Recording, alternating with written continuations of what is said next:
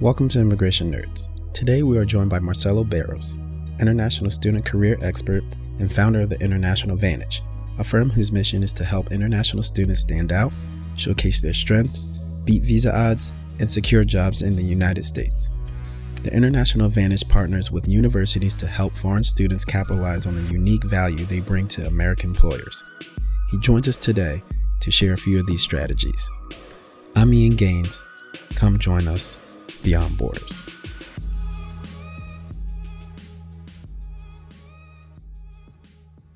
Welcome to Immigration Nerds. Today we have Marcelo Barros, founder of International Advantage.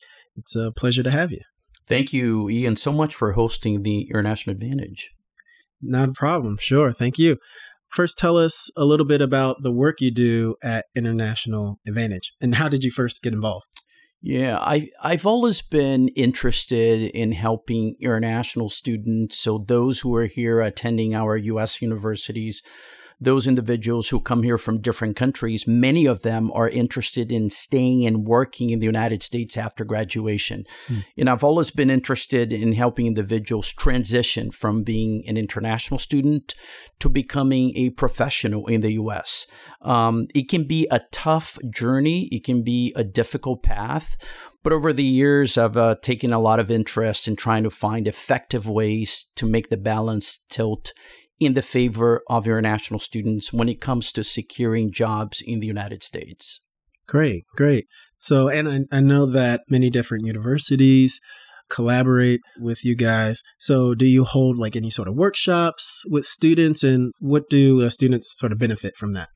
Yeah, universities are very interested in helping international students be successful with their job search efforts. Just as a specific example, here in Washington, D.C., we work with Georgetown University, and essentially when we go to their campus, we work with their business school there, and we host typically a 2-hour workshop where we share what we've learned in the previous year in terms of international student job search employment prospects and what international students can do to give themselves the best chance in terms of securing a great job in the U.S. Sometimes we work with students individually. We meet with them one-on-one.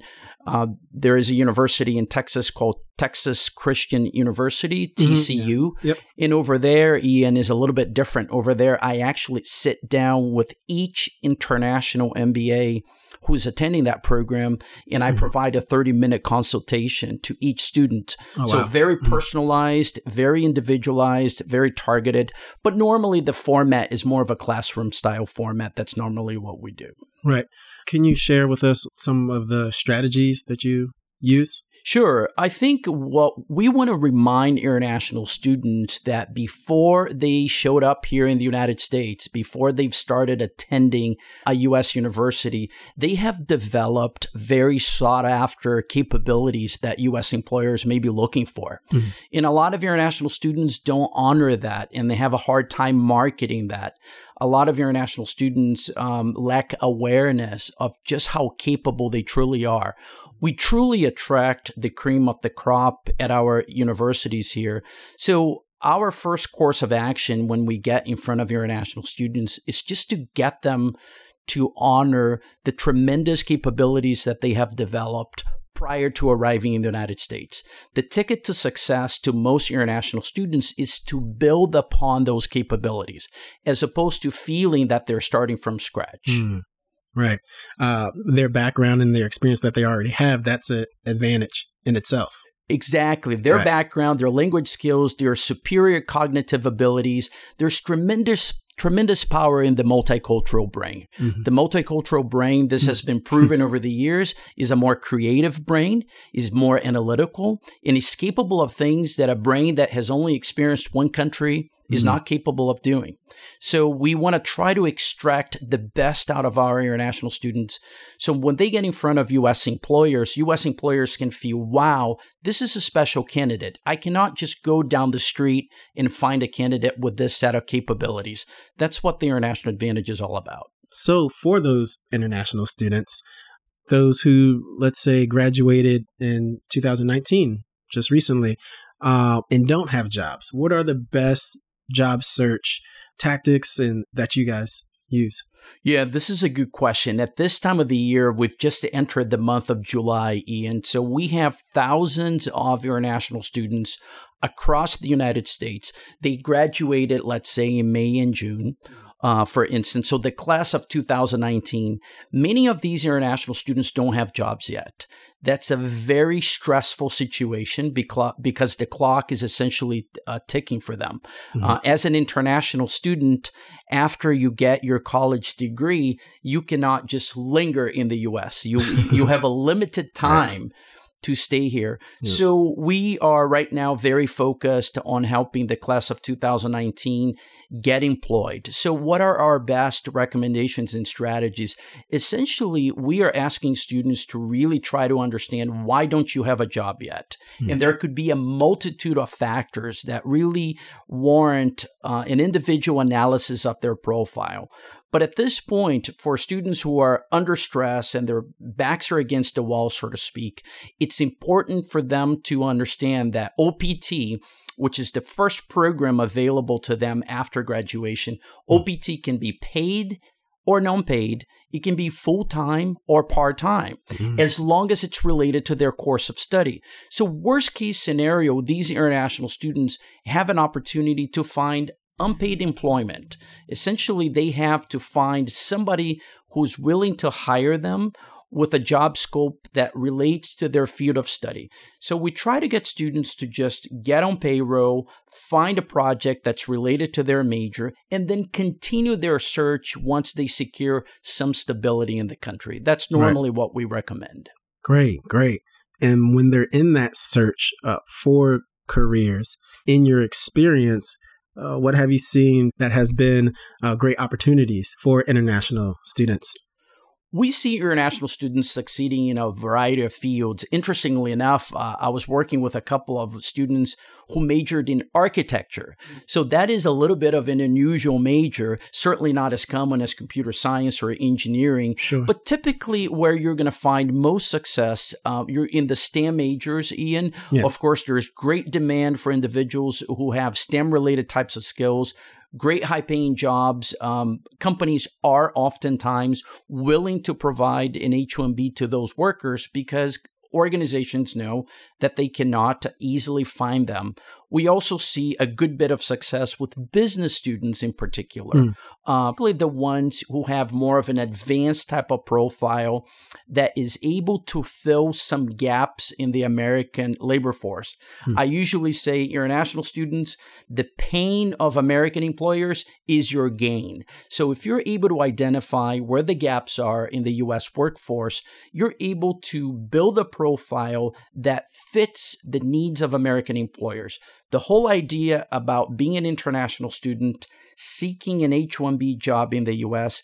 is to create a very, very desirable profile, a profile that contains capabilities and characteristics that U.S. employers cannot easily find in an American candidate. And what you guys do, you help with that search of finding those careers or jobs that's a deep need within the market. Yes, we did. What we do is essentially twofold. We work with students directly, trying to get them to identify what are their international advantages. What do they bring to the table that is really unique and is in demand by the U.S. workforce? That's part of what we do. And the second component of what we do is to identify American organizations that are willing and open to consider international candidates as hires. So we spend a good bit of time trying to network with different organizations across the U.S. We try to understand their business models. We try to understand their growth rates. We try to understand their hiring needs. And we very proactively position international hires as an effective tool to help their companies grow. If we educate employers on what they're able to do in terms of hiring international students, oftentimes, if they plan early, and if they work with good immigration counsel, they can create strategies to tap into the pool of international students that we have in the U.S. That's a smart strategy for companies to take. Great. So along this course and along this search, there must be certain barriers that students come across. What are the most common ones? There are many barriers, Ian. This question reminds me of my own journey trying to find employment in this country as an international student. You may think that I had my act together when I was doing that, and I really didn't. Sure. I was very lost, very flustered. I lacked direction, and I really didn't believe that I had any chance of finding employment in the U.S. as an international student when I had to go through the process.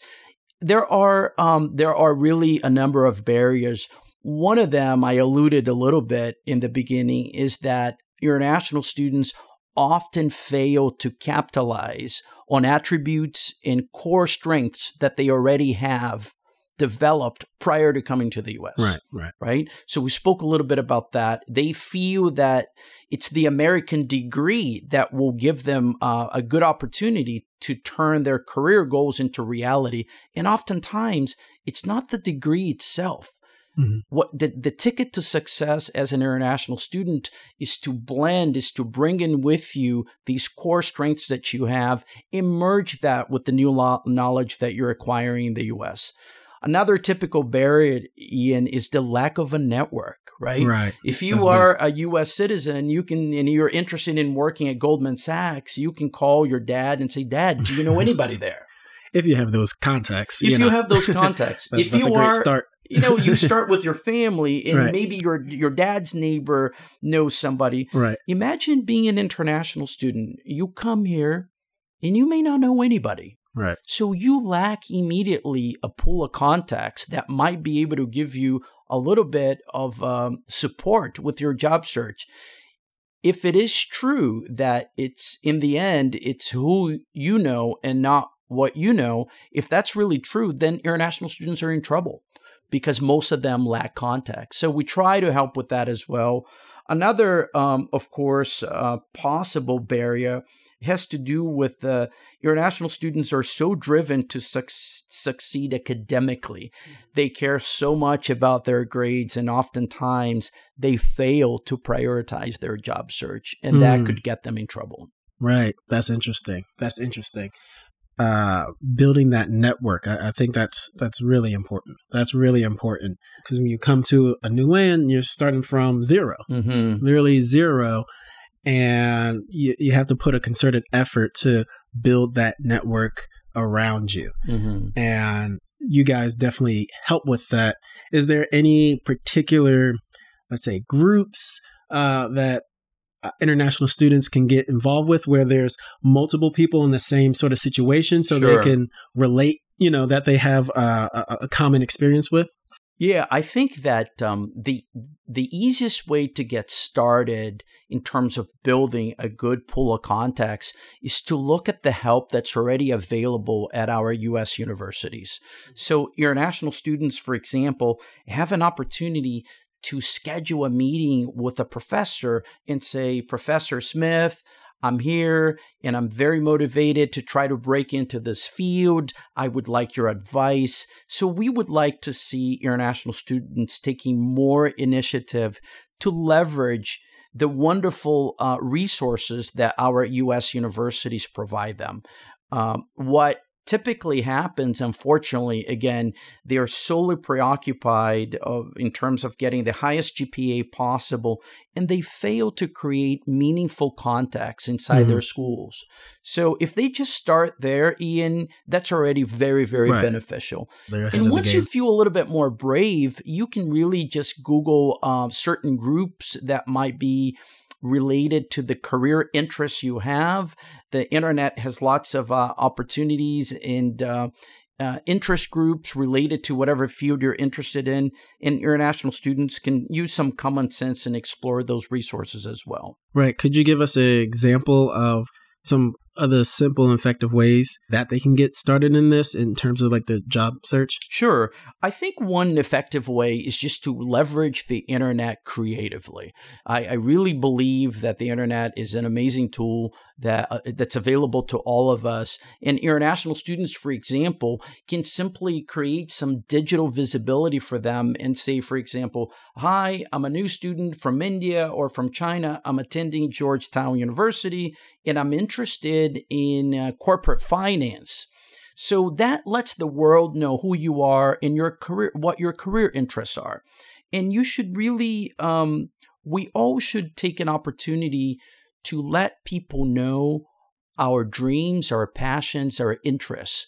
Because if you do that, you give yourself a chance to meet other individuals who are going to say, I have a very similar career goal to yours. Let's maybe stay in touch and help each other out. Right. Something else that international students do is to take advantage of conferences. There are many conferences that take place all over the U.S., and it's easy as a student to sign up, perhaps as a volunteer. Imagine the class of 2019 students who don't have jobs yet. If I ask those students to go network now, they're under so much stress that every interaction they have with somebody, they may feel that they need to sell themselves to that individual or something like that. So it's best to network while you're relaxed, while you're not under pressure. You're more likely to develop more genuine connections that way. So networking is something we should all do, and it's more fun and effective to network when we don't need to. Got it.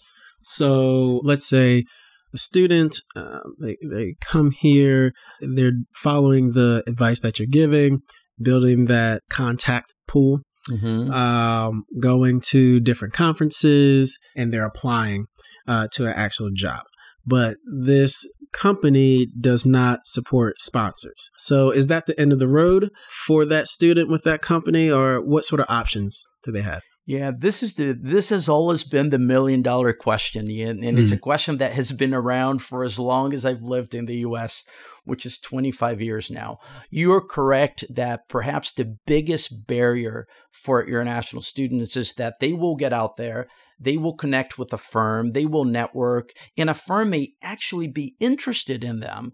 And then once the firm finds out that they need sponsorship, the company will say, Ian, I'm sorry, this is something we're not considering at the moment. So the door is closed. So your question, I think, to me was, does that typically mean that's the end of the road? Yeah. Yeah. And it's a lot of times, yes, Ian, a lot of times when a company has a policy not to consider non-U.S. citizens as candidates, depending on the firm, it's really difficult to get a company to move from that position. The larger the organization, the more rules and policies they have. So if a company such as, let's say, Google or Microsoft, if they decide all of a sudden that they don't want to consider international workers anymore, if I'm a candidate, it's going to be virtually impossible for me to change their minds. The best opportunity for you to change an employer's mind resides in organizations that might be smaller and less bureaucratic. Let's say local mid-sized firms in DC, right, where they don't have the brand of a large company and they must attract quality workers. So if you are an international student and if you can identify smaller organizations, in our experience, those organizations sometimes do grant some exceptions to very strong international candidates. It's very difficult to be granted those exceptions in larger companies that have very strict rules around hiring and who they hire and that kind of stuff. Got it. That's great advice.